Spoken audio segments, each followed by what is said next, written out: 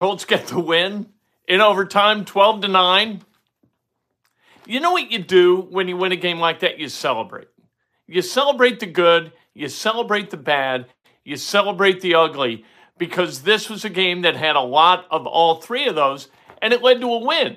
And the game is about winning. And so if you win, you celebrate. And so the Colts just got off the flight back home. They're happy. It was a happy flight. Guys are smiling. That's good. You beat the Denver Broncos in Denver on Thursday Night Football, and it doesn't matter how you did it. There are some guys who are going to learn from that win, and it's way better to learn from a win than it is from a loss. This is Breakfast with Kent for Friday, October 7th, 2022, brought to you by the great people at BUSR. I made a little cash last night on BUSR, BUSR.com/Kent.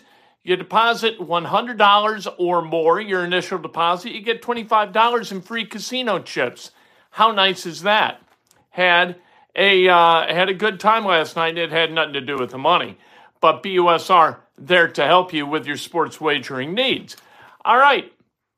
You know what? Hit the subscribe button. Ring the bell so you get an alert every time we go live. We do it at 7 o'clock or right close to that every single weekday. Then at 4 o'clock every weekday for Inside Indiana Sports Now with Ken Sterling, and off you go. Subscribe, though. Got to subscribe. Got to like the video. It's what we do. All right, let's talk about the good, the bad, and the ugly of this game. Like I said, there was a whole lot of ugly. A whole lot of ugly. Too much ugly. Almost. Not quite too much ugly. There was a little bit ugly from the Broncos, which I appreciate and which was nice and which gave the Colts the opportunity to win this game. It didn't lose the game for the Broncos. It gave the Colts the opportunity to win. All right, the good. Stephon Gilmore was awesome.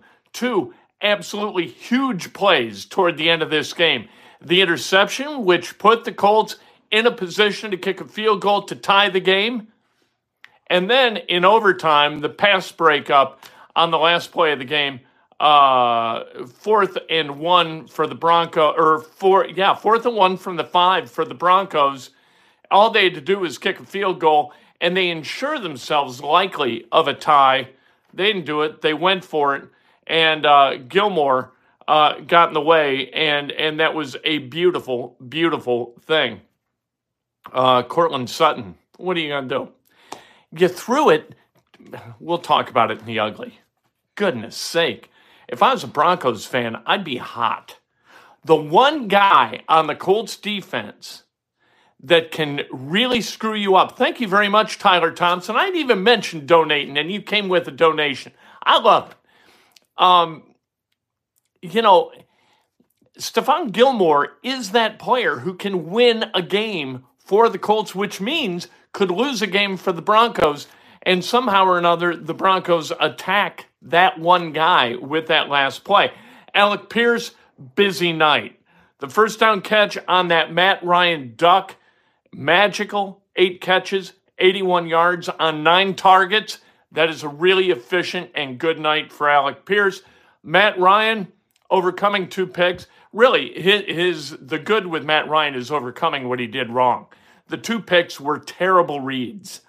Awful. Didn't read the safety, threw the picks. And then 2 fumbles, both recovered by the Colts, 1 recovered by Ryan. That gives them a total of 11 in 5 games. That does not happen often. It's happened, 10 fumbles in 5 games has happened twice in the NFL. 11 in 5, I don't know whether it's ever happened. And somehow they're 2-2-1. What are you kidding? Look, they have been ahead in regulation for exactly 24 seconds of this season through 5 games, and they've won 2 of them. How is that? And tied a third. How is that even possible? All right, Grover Stewart's blocked field goal, absolutely enormous. Grover Stewart is playing at a Pro Bowl level. He, DeForest Buckner, Kwity Paye, hope for the best with Kwity, and Yannick Ngakoue. Yannick has not been great, but he got to the quarterback a little bit last night. Russell Wilson felled him last night, and that's a good thing. DeForest Buckner with 2 sacks, really, really good last night. Chase McLaughlin. Wow. You know what? Chase McLaughlin, for a guy that the Colts picked up off the street, has been really, really good. You'd have been quaking. I would have been quaking on the couch. If that had been Rodrigo Blankenship, I wouldn't even have wanted to look at the TV. With McLaughlin, I felt pretty good about it. He hit all 4 field goals solid, threw them through the pipes. None was even really close. He had a 51-yarder, a 52-yarder, a 48-yarder, and a 31-yarder. He is going to have to make kicks for this team to win. I mean, that we've seen, right? There's no doubt about that. If Blankenship had made kicks, the one kick in Houston, the Colts, they're 3-2, improbably. This is all improbable, regardless. L. Michaels' tone last night, doing the game for Amazon Prime Video, just right. Kind of amused, kind of joyous that this was an ugly but beautiful game. That was the right way to put it. And kind of pissed off. And I don't blame him for any of it. If you're like Al Michaels, I believe is in his 80s. You want to spend the rest of your life traveling to a city, staying in a hotel, preparing for a game that looks like that? Probably not. All right, let's talk about the bad.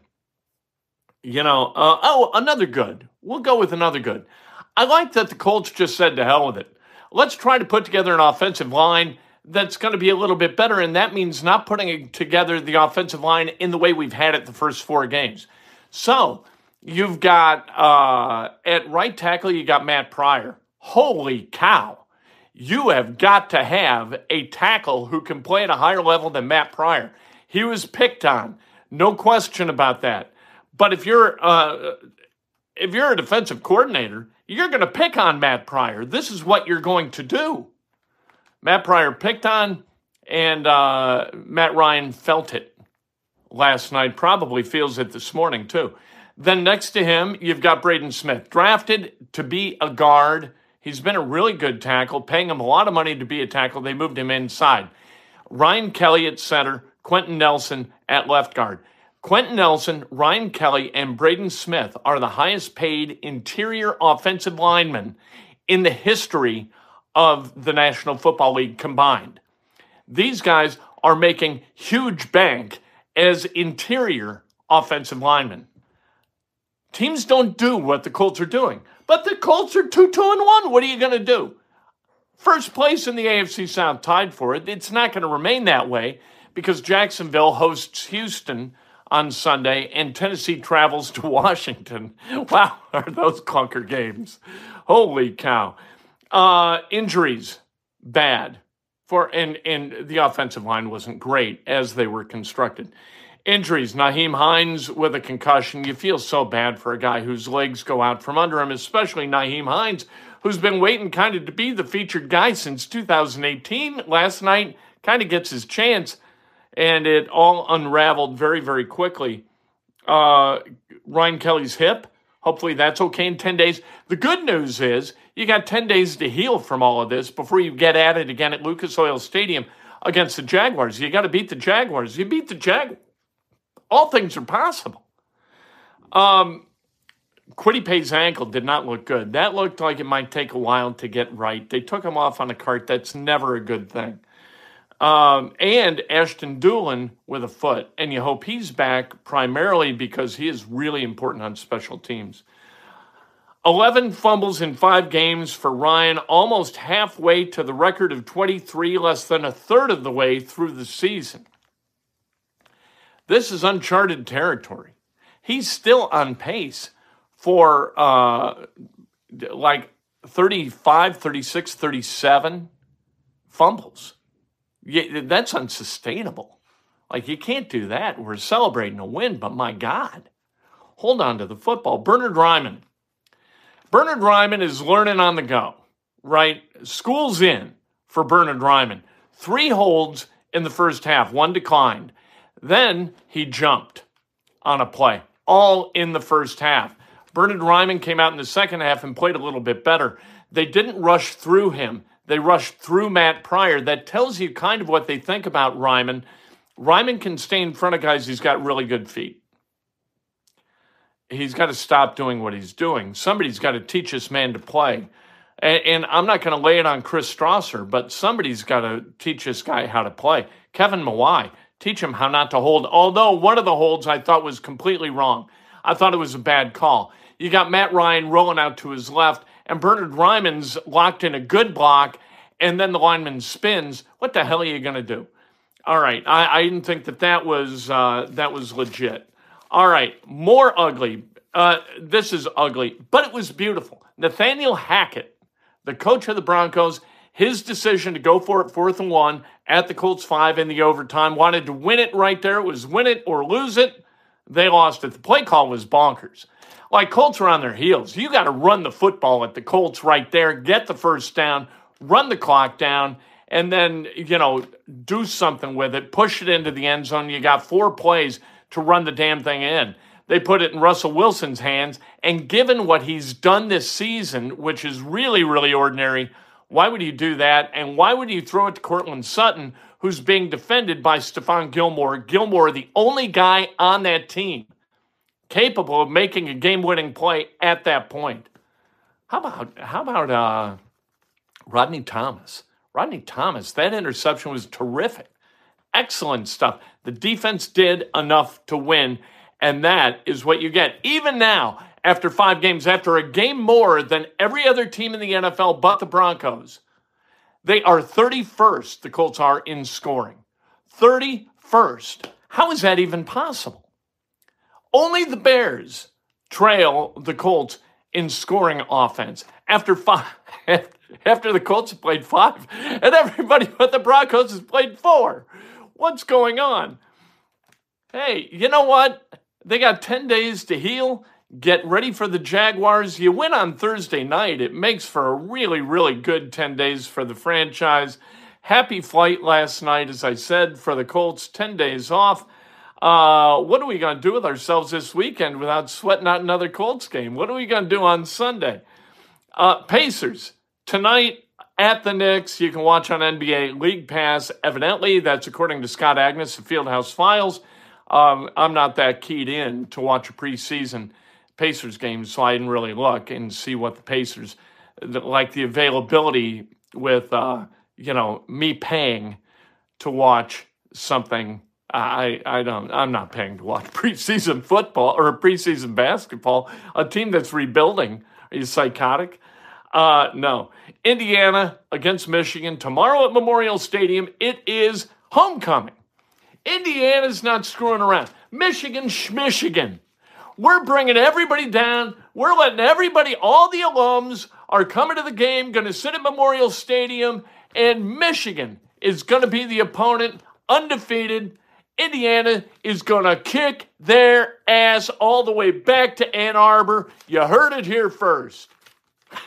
It might be getting out a little bit ahead of my skis, getting out over my skis there. We hope for the best. It's what we do. And right now, we talked big. Tomorrow at noon, that talk may change. Go into the game, you leave, and you go to the parking lot, and you enjoy the rest of the game on TV, and in a place where the beers aren't like $9, $10, $11. They're just sitting in coolers all over the place. That makes financial sense. You didn't think you were going to get financial guidance here, but you do. High school football tonight, a slate of great games. Brebeuf at Cathedral, the great Danny O'Neill going up against the Brebeuf Braves. Former Brebeuf coach told me at a St. Simon game where Danny was playing, and he's not the Brebeuf coach anymore, but he looked at me and he goes, yeah, we're not worried about O'Neill. Really? I think you're going to be worried about him tonight.